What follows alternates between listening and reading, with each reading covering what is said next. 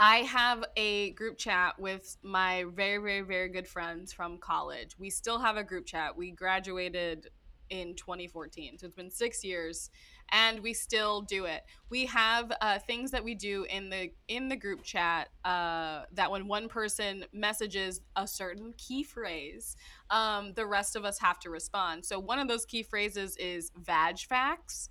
And since I had a doctor's appointment the other day, I immediately was like, guys, I need some vag facts right now. And I found out from this, see, it's all knowledge. We're just sharing knowledge. That they did a kidney transplant through a woman's vagina. How? That was a thing. I have no idea. I'm not a doctor or a scientist, so I can't tell you. I don't know anything about anatomy. I just know that there are things down there and they exist. But yeah, apparently it was a long time ago, and it was considered one of the least invasive ways of doing like a transplant.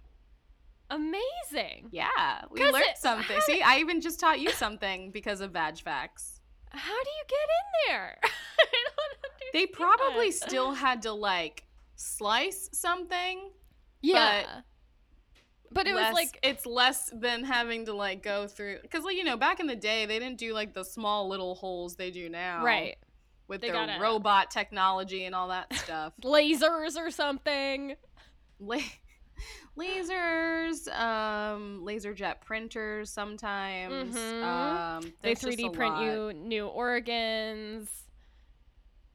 Yeah, it's a lot of people are out there. People are definitely out there 3D printing vaginas. Oh, okay. Whoever invented the 3D printer, that was the reason they did it. There was no like, oh, we're gonna make cool things. It's like, no, I need to print a vagina. I'm Shelby. I'm Sam. It's the Rom Complex. 1, 2, 1, 2, 3, 4.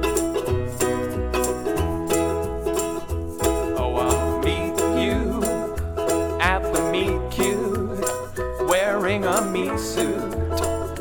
That's a suit, it's made out of meat. And you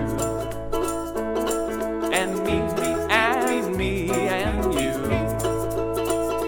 Meat suit.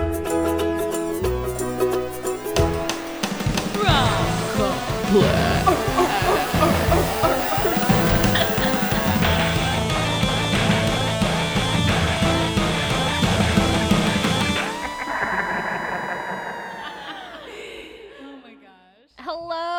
Welcome to our Vag Fact Packed episode. Yes. Of the Rom We're talking Complex. Vaginas all day long.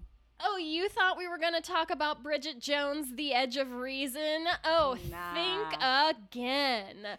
We're talking about vaginas and vaginas only. Yeah.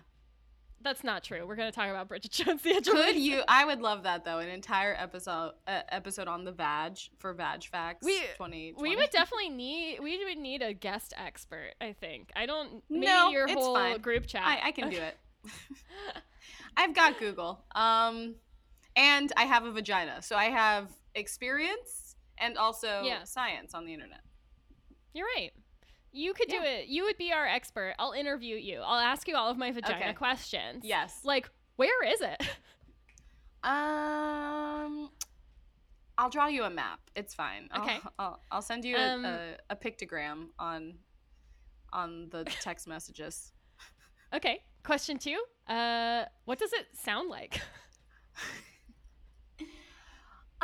It depends on what region of the world you're in, because sometimes it's very quiet. There's a lot of silent T's and I'm checking S's. Google and it says macaroni in a pot.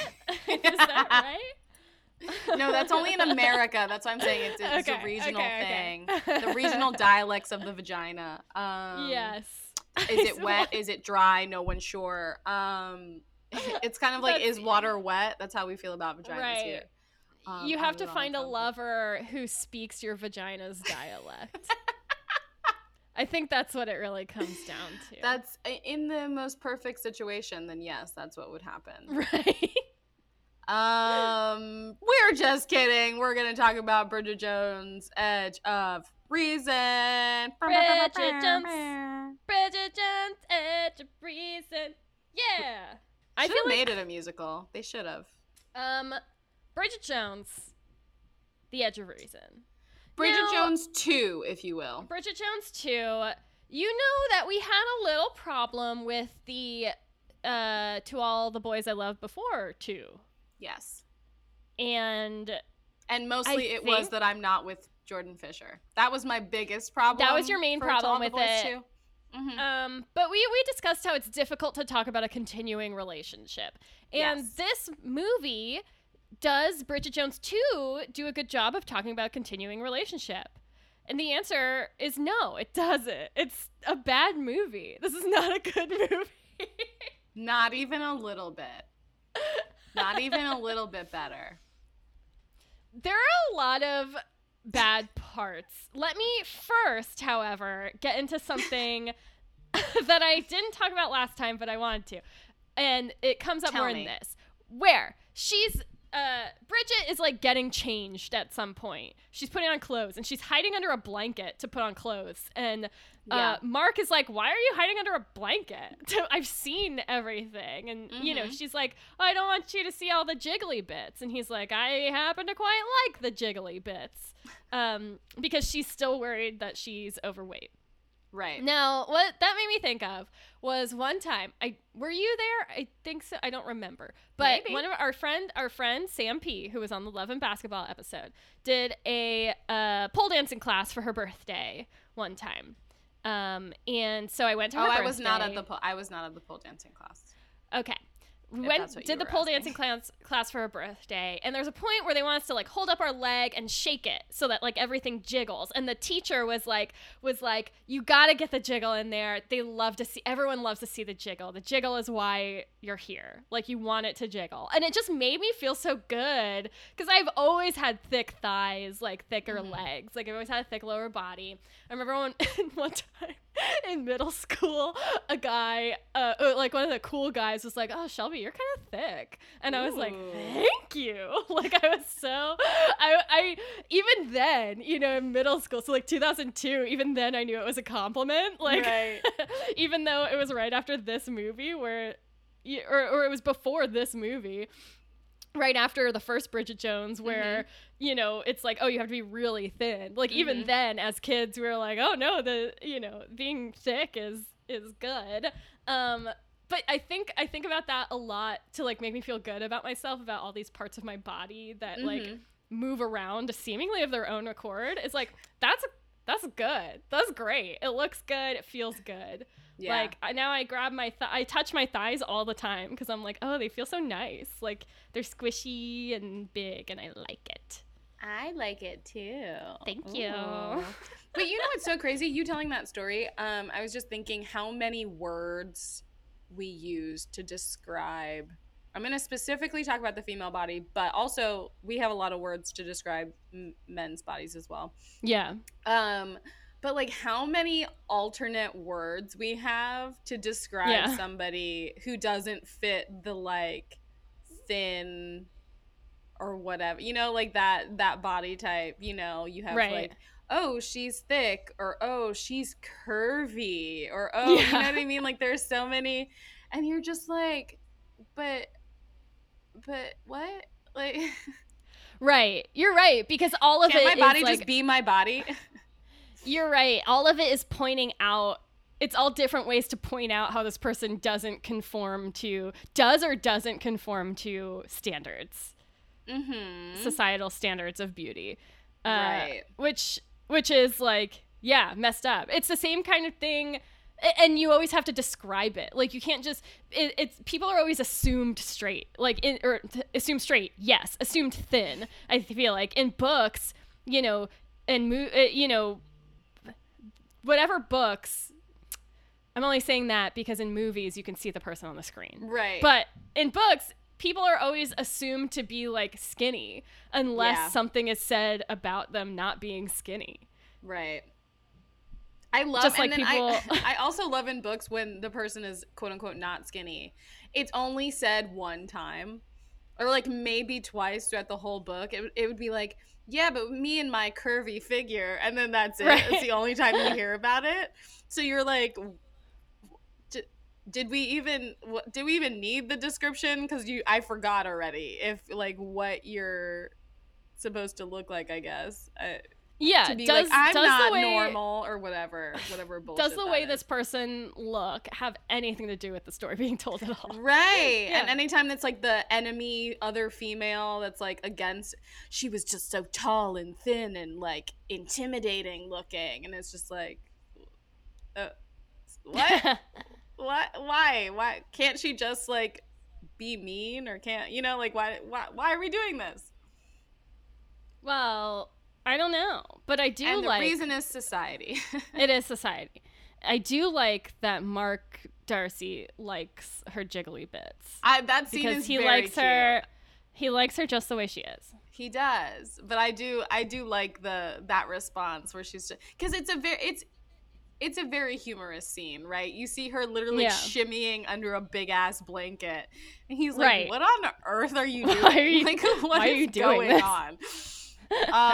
And then when she's like, "I don't want you to see my jiggly bits," he's like, "Well, I happen to like those." Like, it's very like, they're still, because at this point they had been dating for like 6 weeks, 4 days, and I don't know what the time frame was, which is crazy to me because this movie came out 3 years later. Right. It's like, we've been dating for 6 glorious weeks, but I've aged 3 whole years. Okay, and they've been dating for 6 weeks or whatever, and she's like talking about getting married. They're like, oh my god, she's gonna go to this dinner, and she thinks he might propose to her at this law council dinner, and it's like, what?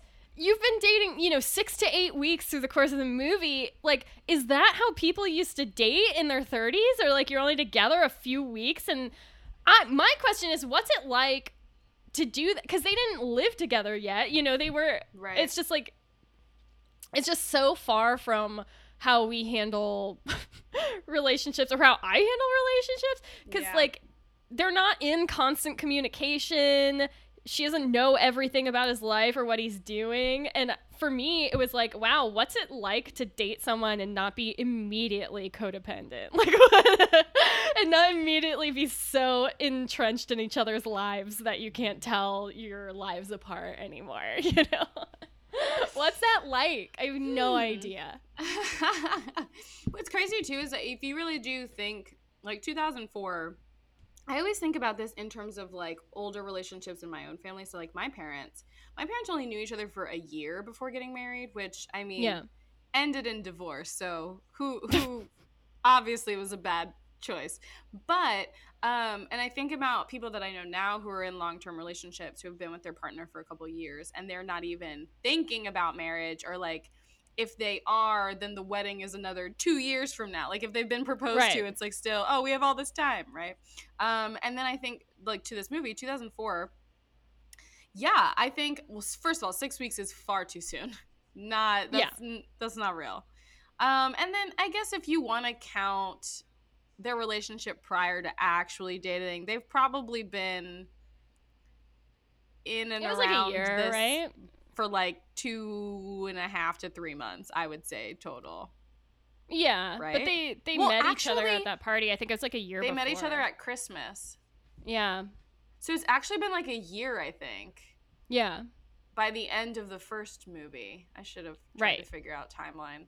So maybe in her brain, it was like, yeah, we've only technically been dating for 6 weeks, but we've been doing this dance. The build-up lasted so long. That's part of the courtship.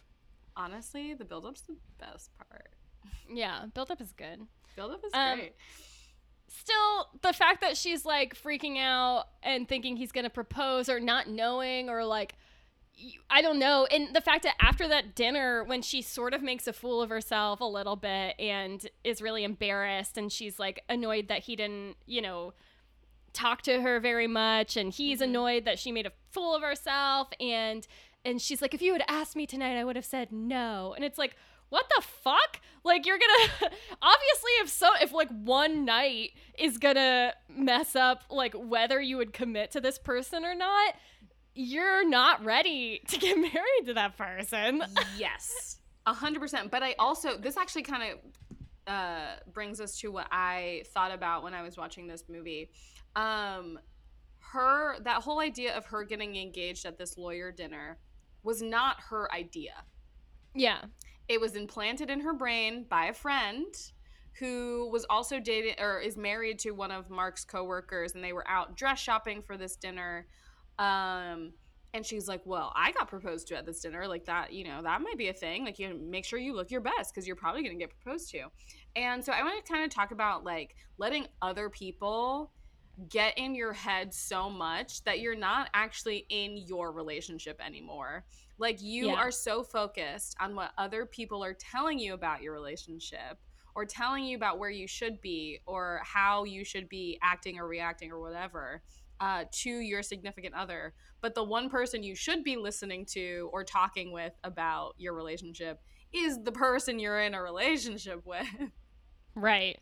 Because that happens a lot in this movie. Like, it happens, again, with the dinner. It happens later on with when fucking Daniel Cleaver comes back out of the fucking woodwork and basically is starting to, like, plant these little seeds of doubt in Bridget's head about their relationship and where it's going. So, of course, she starts getting really self-conscious and, like, feeling like, oh, no, he must be cheating on me with his very young, like, work colleague.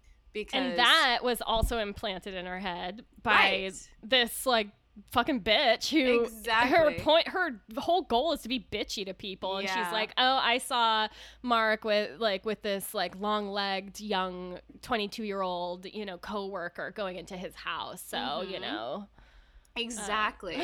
So this entire movie is just people telling Bridget about her relationship and then it literally getting to her to the point where she just completely explodes on her boyfriend, and then he's kind of left at like, what the fuck just happened? Like, I don't know what's going on. So everyone's confused, I love that she immediately after their fight, she calls him and leaves a message. And as she's leaving a message, he shows up at her door. Yeah. And she's still like, she's like, oh, hold on. And then she goes back to leaving the message. She's like, you're at the door. And like, she starts talking to him like as if she's not just like, couldn't just like talk to him outside. It's very silly. He tells her he loves her.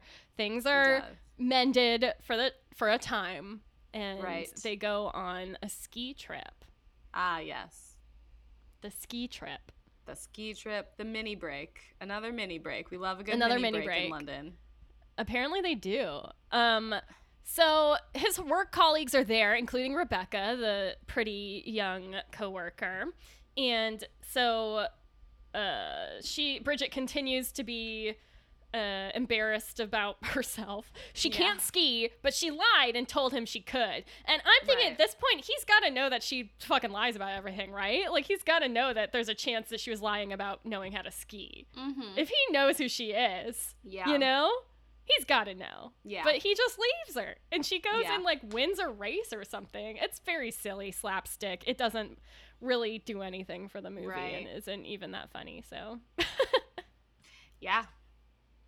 It's very interesting. Yeah, because like I said, like, she lets other people kind of get in her head about it. But then at the same time, I don't think Mark is completely blameless. I think there are legit, like, as I was watching it, I was like, if I was in this relationship, these are the things that would concern me. Not necessarily like red flags, but they'd be like yellow flags or like, a magenta flag, if you will. And I think part of that happens on the ski trip where she starts to worry that she's pregnant because her period's late or something. She takes a pregnancy test, and Mark comes in, and she's holding the pregnancy test. It's still like, waiting, and he's like, what's happening? And she's like, well, what if it's positive? And he you just see him, you're like, oh no, what's gonna happen? Is he gonna freak out? And he's like, I would be so excited. And I'm like, oh my god, that's so sweet. But then it quickly devolves. It quickly devolves into these people should not be having a child together. Right. Because they at realize, this point. yeah, they realize they barely know each other, and they have very different views of how their lives are going to go and how they would raise a child, and that becomes very clear as they're waiting for this pregnancy test. It comes back negative, it's fine, but they fought about it, and now that's there, that they you know, they don't know, that it's very out in the open that they have this essential difference in their personality. Right. And they don't know how to handle it because they've only known each other for 8 weeks. They've only been dating for 8 weeks. It's different. They've known each other for longer, Shelby. Gosh. Okay, fine. But yeah, I think it's definitely one of those, they try to play it in this movie as like fundamental differences between the two people, right? And it almost kind of feels like similar with the To All the Boys too, where you're like, the whole movie you're convincing me that these two people are fundamentally different and they should not be together. Right. And then what happens? They make up and then they're together. You know what I mean? Like, it's just one of those things that's like, you've been telling me this whole time that there's no way that this could work long term, you know, like whatever, no matter how happy they are or whatever, they can't be together. And then you put them, and then you get together. They get together at the end, you know, after some legal troubles and some drugs in Thailand. There's a lot going on. I mean, because aside from their whole fundamental differences, the thing that really like breaks them up is she thinks that there's a chance he's cheating on her with Rebecca. And Rebecca leaves him this weird voicemail where she's like, oh, you're probably out with Bridget, blah, blah, blah, blah. Oh, Bridget's probably there, but, you know, blah, blah, blah. And, oh, I guess you're with Bridget. You know, like, leaving this kind of long, rambling voicemail that makes it sound like she wishes Bridget weren't there. And she needs to talk to him. And Bridget hears that and is like, oh, this is proof. And when she asks Mark if he's having an affair, he says, I will not dignify that with a response. Which her friends told her means that he is having an affair. They're like, oh, if he says that, it means he's having an affair.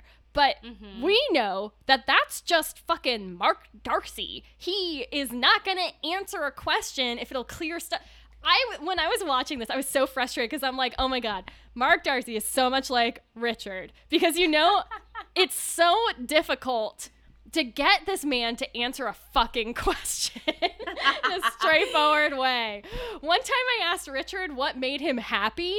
Like, what's something that makes you happy? He literally could not answer the question. He was like, well, it depends. You know, there have been different times in my life where different things made me happy. Or like happiness isn't just this one thing. It could mean a bunch of different things. So there are all of these different answers that could possibly be to this question. And I'm like, well, what's one of them? And you can't fucking answer it. So I was thinking, I didn't say what one thing makes you happy. I asked you what makes you happy. You can answer with all of those things if you want to. Give me anything. Don't just tell me why you can't answer the question. I would be happy with just dogs. Just say dogs. Just say the word dogs. Great.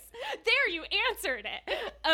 But you know, watching, and so I could see this. I'm like, I understand her frustration so completely, but also understand the way he answered the question, because I'm also in love with someone who answers questions that way. Like, oh, there are so many different ways to answer this. There isn't one real answer. But for Mark in that specific question, it's like, no, he's not going to tell you that it should be obvious that he's not having an affair with someone because he fucking loves her. Right. But she's so insecure and affected by what other people are saying that she disregards the whole fact that he is like head over heels in love with her. Yeah. And it also too, and like, okay, I was also annoyed by that answer because we talked about this in the last episode, how, you know, Mark Darcy has so much integrity as a person, right? He does not say things that he doesn't mean. He doesn't, as far as we know at this point, lie. it would have been so simple to say no, and we would have believed you. Like, we get it. But then I was reading kind of like a review, or like, I don't know, something on the internet about this movie. And I didn't actually realize before that both of them have been cheated on, right? Yeah. So she was cheated on, obviously, in the last movie by Daniel, and he was cheated on by his fiance, who left him for his Daniel. Actual wife. Yeah. Right. Or wife. Oh, yeah. Sorry. Wife, right? Yeah. Yeah. Right. It's his so wife. He was married. Yeah, he was married. So, so we know at this point that the whole idea of cheating in a relationship it's the most disgusting thing he can think of at this point, right? And to be accused of it, especially by someone, like you said, he loves, someone he cares about, someone he's in a relationship with, I think his pride just got in the way. Yeah. I think his pride is what made him be like, I will not dignify, as opposed to just being like, also, I think he immediately got offensive because he was hurt that she would even ask him that question, instead of realizing, hey, Bridget's been cheated on too. And she did not see it coming either.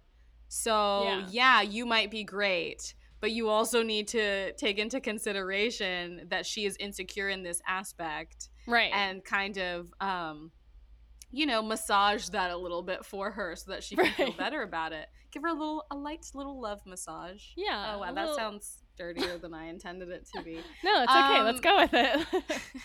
But this got me thinking of the whole idea of love languages, and I was texting you about this. Yes, I know you love languages. Whilst I was watching the movie. And I asked listeners, I asked Shelby what she thought Darcy's love language would be. And we both agreed. We both think it's acts of service, but we were like, it's definitely not words of affirmation. Yeah.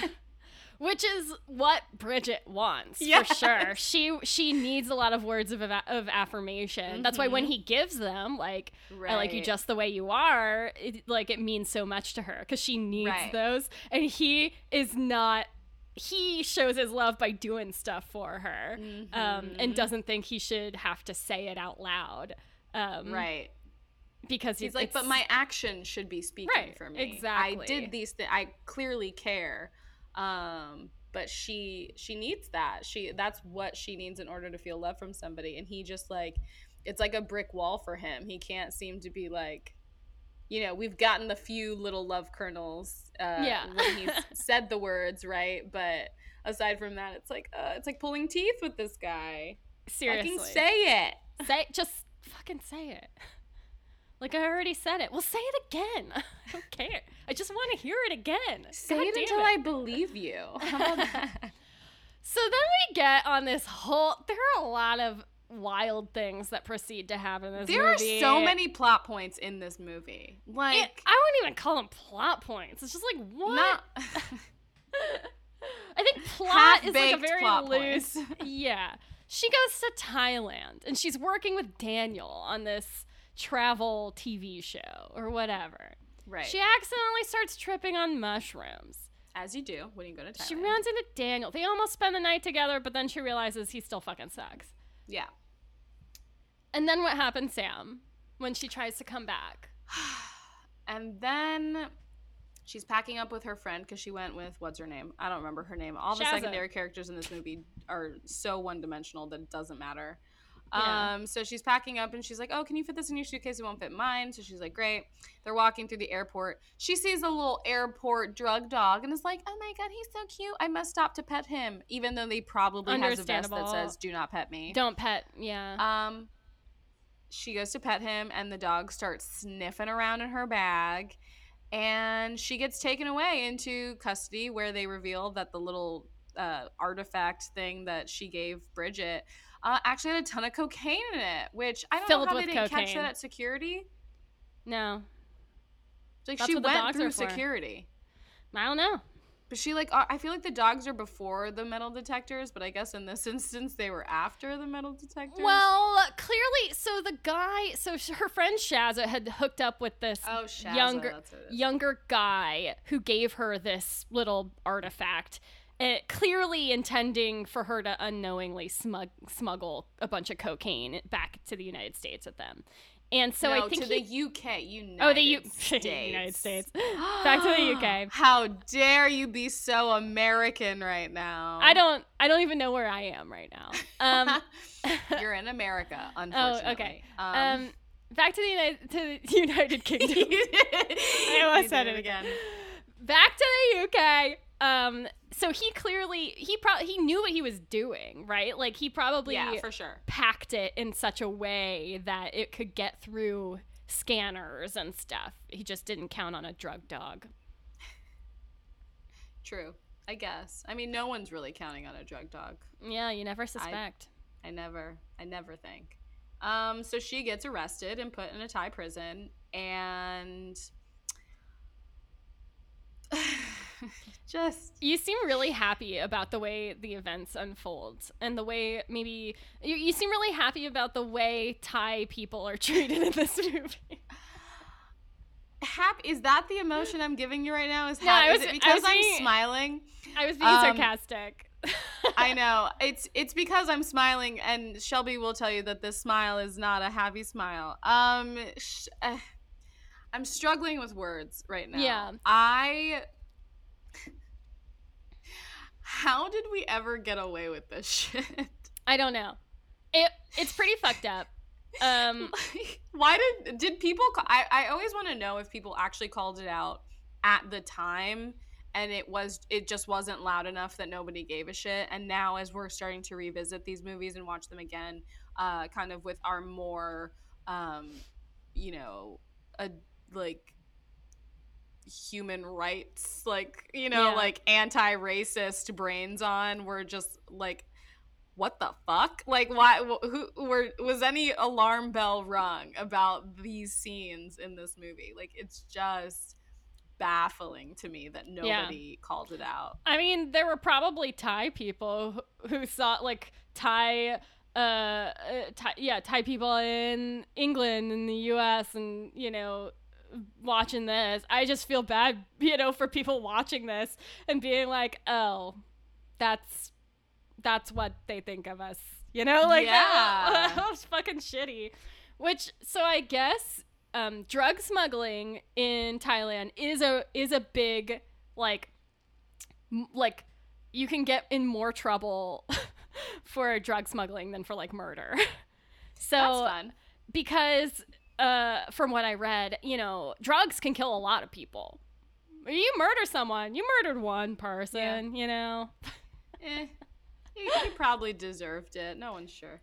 So she is stuck in this Thai prison, thrown into a room with all these other Thai women who are there, and not portrayed great. Not even a little bit. Until Mark Darcy comes and tells her, hey, you're getting out. And he makes it sound like he had nothing to do with it. He was just in the area and dropping by to let her know. I was just in the neighborhood of Thailand, and I just wanted to give you the good news, and I'm leaving now. Goodbye. And so after that, and she's all sad, and all the women she's bonded with in this jail cell are like, oh, what happened? Did he treat you bad? And they start telling their stories, these horrible, horrible stories of abuse and violence and manipulation, which, wow, what a fun thing to put in your movie, Bridget Jones, The Edge of Reason. Please tell us more about all these women being used for sex trafficking and things like that, just as a joke. I love it. But anyway, my favorite jokes involve sex trafficking. So. Really just the funniest thing you can put in a movie, especially for this white character to realize that she's being a baby. So all of these people relating their horrible, horrible experiences, and that is what causes Bridget Jones to be like, oh, I guess we just sort of disagreed on something and didn't actually have a bad relationship at all. Which, I hate that setup, for so many reasons. Like, one, you can't just compare, like, people break up for reasons that aren't abuse all the time, and that's okay. You can't just be like, oh, you should stay in your relationship because you're not abusing each other or using each other for drug money, you know? Like, that's so fucked up to line it up like that. And then also, to use like this, oh, let's laugh about the tragedy of these women and use it for a white character's like personal growth. It's such a disgusting plot point and bad movie. All this that, let me just clarify, the first movie, despite all of the issues with body image and all of that, it's still a fun watch. This movie is just bad. It's a bad movie, and it's a fun watch, but in a different way. It's because it's so bad. You're like, you kind of can't believe it. To the point where they like reuse gags from the first movie. Like in the first movie, there's the gag where she tries to do the TV show thing. She goes down a fire pole and they get her butt, like just a close up of her butt going down the fire pole. And in this movie, they redo it, except she's parachuting out of something and they get a close up of her butt landing from the parachute. And then, also, Daniel and Mark fight in this movie, too. Oh, yes. Just in the same way that they did in the first one. They're like, let's just do greatest hits. Let's just make them. I mean, I'm not mad that they fought again. And they fought in a fountain and were wet. And I kind of like this fight better because of that. Because you get to see wet Darcy. And, you know, and I mentioned this to you as well. This movie, okay, we all know that Bridget Jones, no matter what, she does something, it's gonna go wrong, right? We all know this. I think in the first movie, anytime something went wrong, aka awkward or embarrassing for Bridget, it was almost unexpected. It was predictable, but still unexpected, if that makes any sense at all. So it was just like, it's very genuine. It was very organic, the way that it was happening. It was like, oh, this might lead her down a bad path. And you're thinking, oh, she's going to do this. And she does something similar to what you thought she was going to do, but not exactly, right? In this movie, you already know what's going to happen before it happens. And I was on edge. Like, the whole time watching it, I was, like, so anxious because I was like, everything, like, there was no mercy. There was no, like, grace period where she wasn't just getting fucking slammed on by some, like, unfortunate event or occurrence. So I was just like, why are we doing this? Why am I watching this movie? Because, again, this movie took all of, like, that genuine kind of fumbly 30-something girl, single girl, that heart that she had, that innocence and kind of optimism, and they just kind of like soured it for me. I didn't really they honestly made her a character that I was like, are you fucking serious right now? Like, stop saying, like, why are you doing that? Stop. She kind of turned into like a parody of herself. And it really did a disservice to the character and what people liked about the first one. All of that is kind of taken away in favor of this silly slapstick goofiness that doesn't even hit home. Thinly like, veiled racism, you know? Love not even veiled. They didn't even bother veiling it. It was just racist. You're not wrong. Yeah. And there's other stuff that we don't even, need to mention, but it's not a PC. Oh, I was just thinking about how, Daniel Cleaver had called a prostitute a sex worker. Oh, yes. Sex worker shows up, and then later when he's talking about it, he's like, oh yeah, I invited up a Thai girl who turns out was a Thai boy. Right. So it's just like, fucked up, like, joking about stuff that to make a gross character say something else, like, just more gross. Like, right. And whatever he says is not going to be like, good or affirming for like trans people or sex workers. No, not at all. So let's just make him offend another community. Let's just make him even worse than we thought of him. Man. So then what happens? So then she finally learns that actually Mark did all of the work to make sure she got out of her Thai prison. Yes. Immediately once Shaz, is it Shaz or Shaza? Shazza? I don't know. Shaza. Anyway,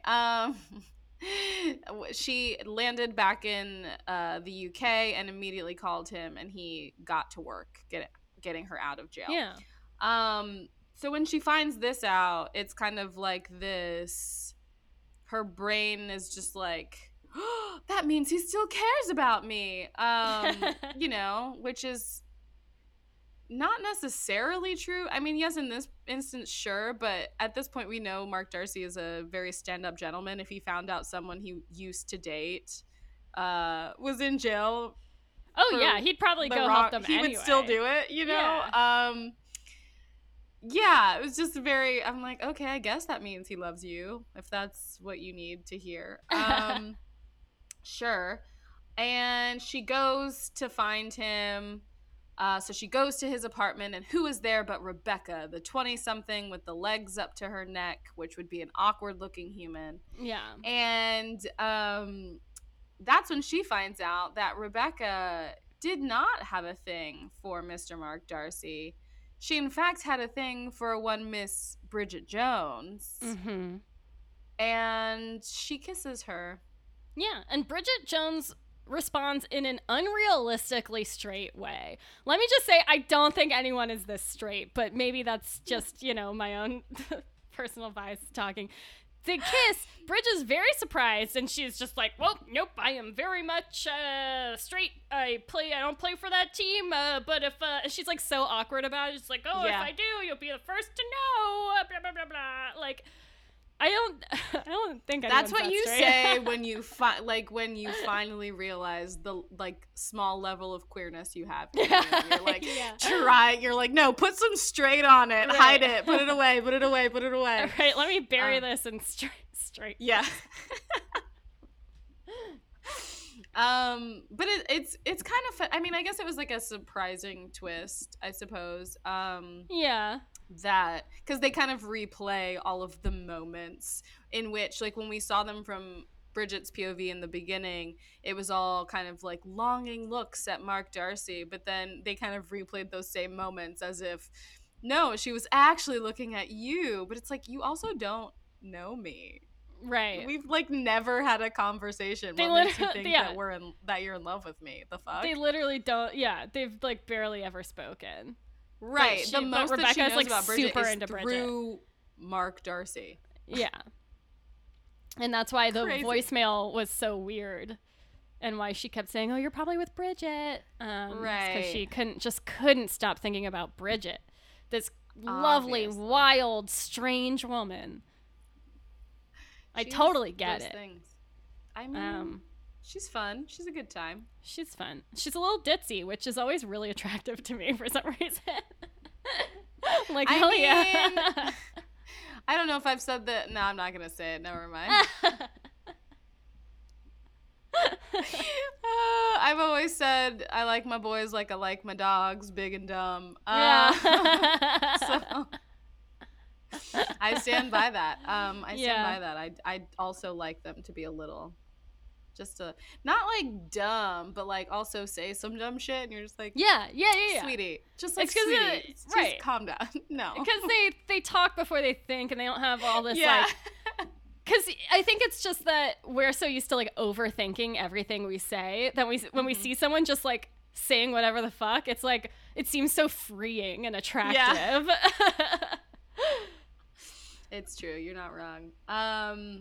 So she finally finds Mark, and he's in a chamber with all of these men, because that's the law, right? Just men in chambers is the law, I think. Men in chambers make laws.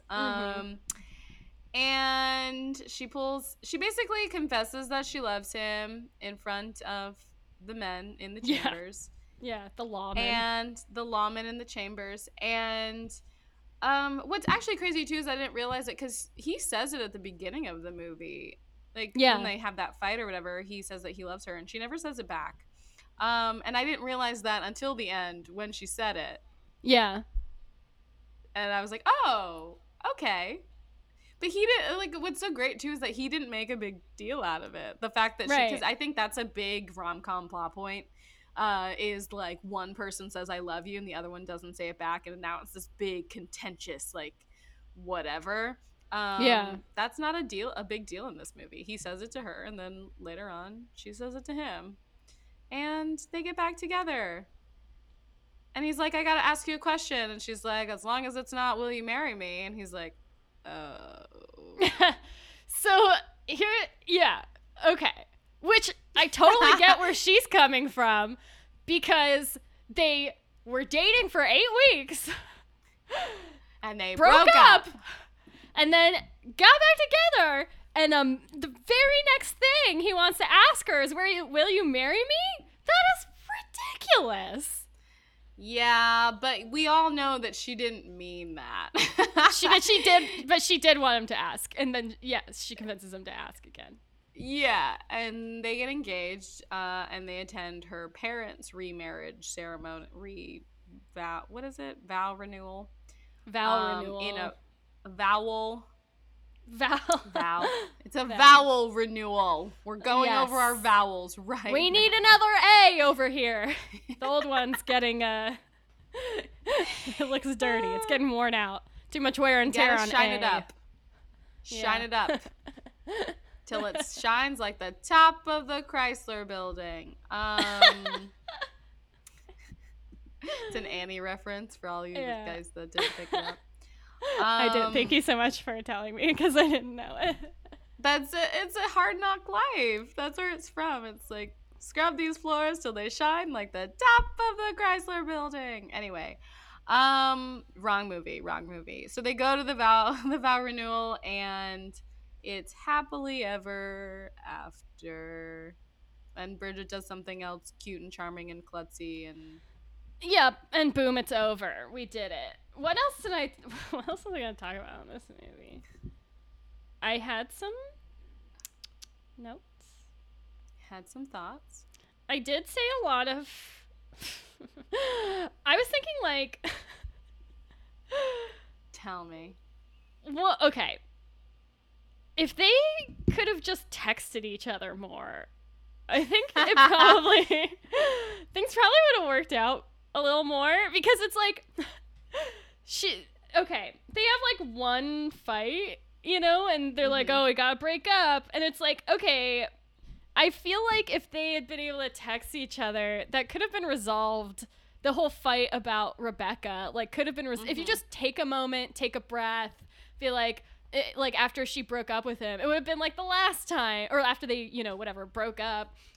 Right. It would have been like after the dinner where they're like, wait, no, we still like each other. Like, just give yourself a second and talk again the next day.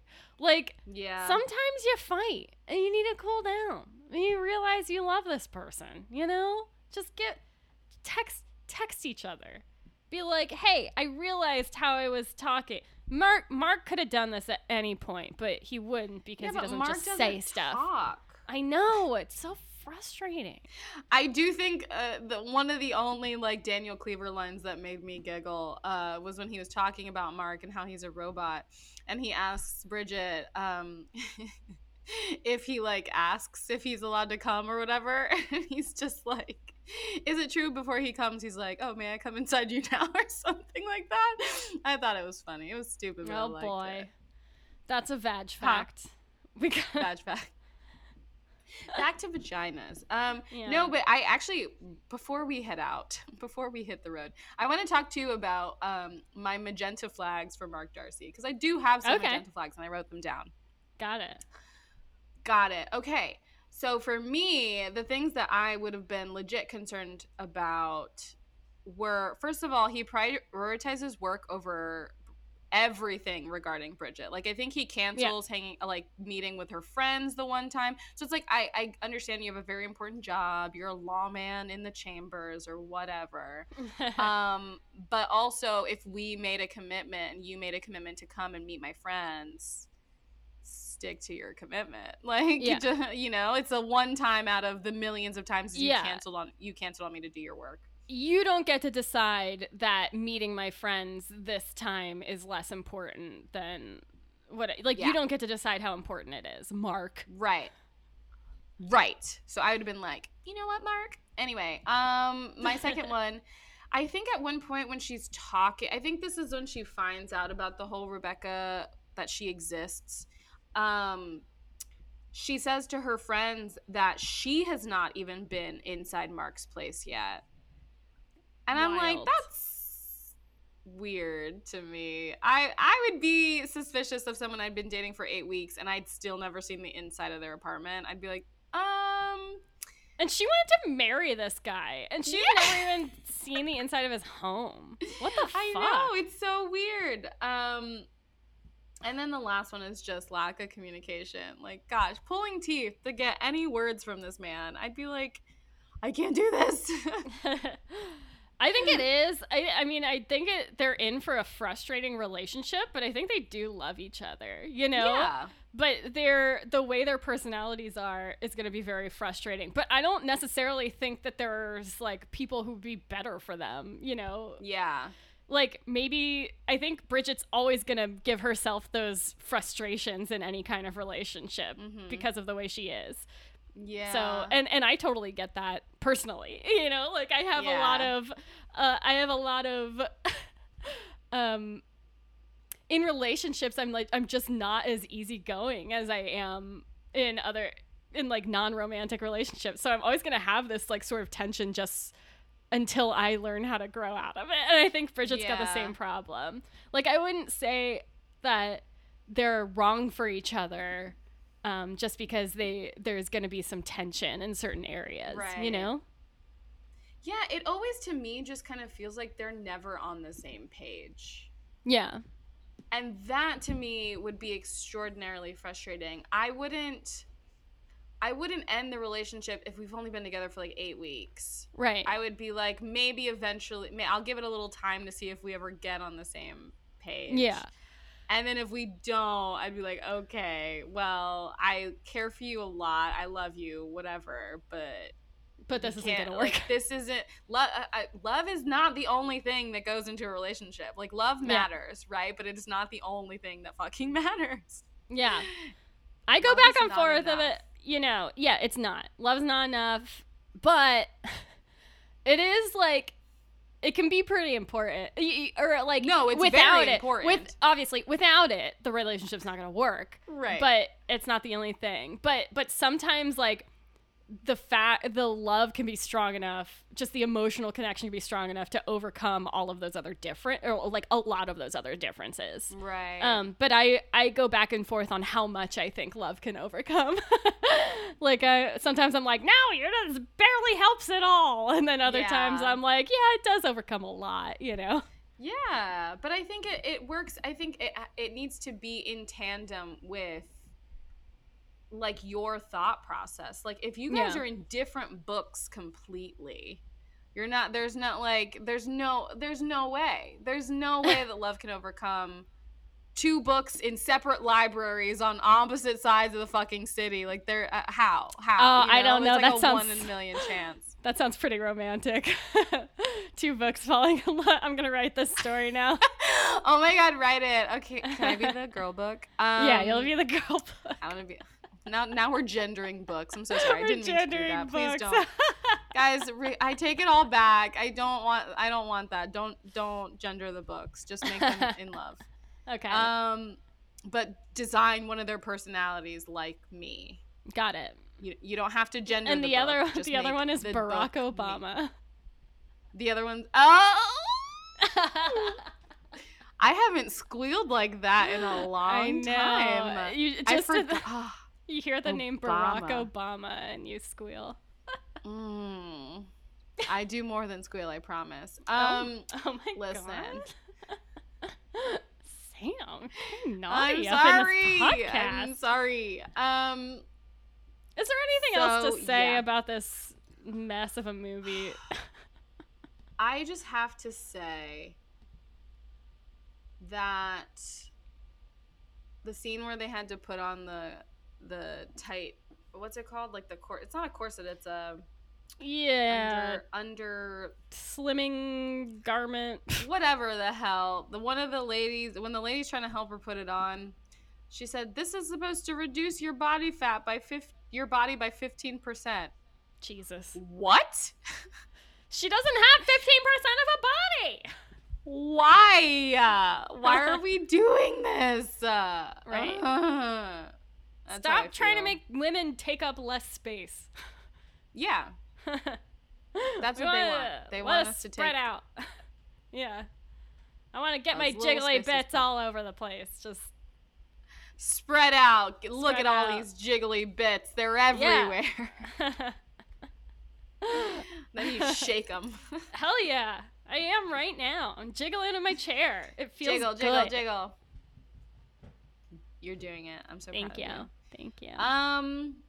But yeah, that's kind of all I had to do. Don't let people get in your head about your relationship. They don't see everything that you do. And also, it's okay to end it if you have legitimate concerns. Right. You don't have to be abusing each other to end your relationship. Yeah.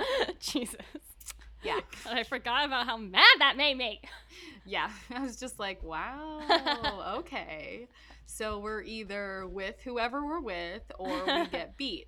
Right. Okay. How about options? What's option C? Yeah. There's another option. It's just make your own judgment calls. Anyway, we'll be next back. week we're going to be talking about a movie that I viscerally remember not liking, I think. I haven't watched it yet. Bridget Jones's Baby. Oh, or as yes. Moira Rose would call it, Bridget Jones's Bebe. Came out like 12 years after. Yeah. Was it 12? Yeah, something like that after Bridget Jones's the Bridget Jones The Edge of Reason. Yeah. Wow. What a treat for us to be able to talk about this movie to you. It's like the one and only time I didn't like Patrick Dempsey. So here we are. It's going to be fun. It's going to be a good time. So tune in for that next week. Make sure you like, subscribe, follow us on Instagram, Twitter, at the Rom Complex, or email us. I'm still waiting for hate mail. I'm waiting. Give for her it. some I hate really mail. Want it. Yeah, send me hate mail. The romcomplex@gmail.com. And until then, keep falling in love. With yourself. Bye. Bye.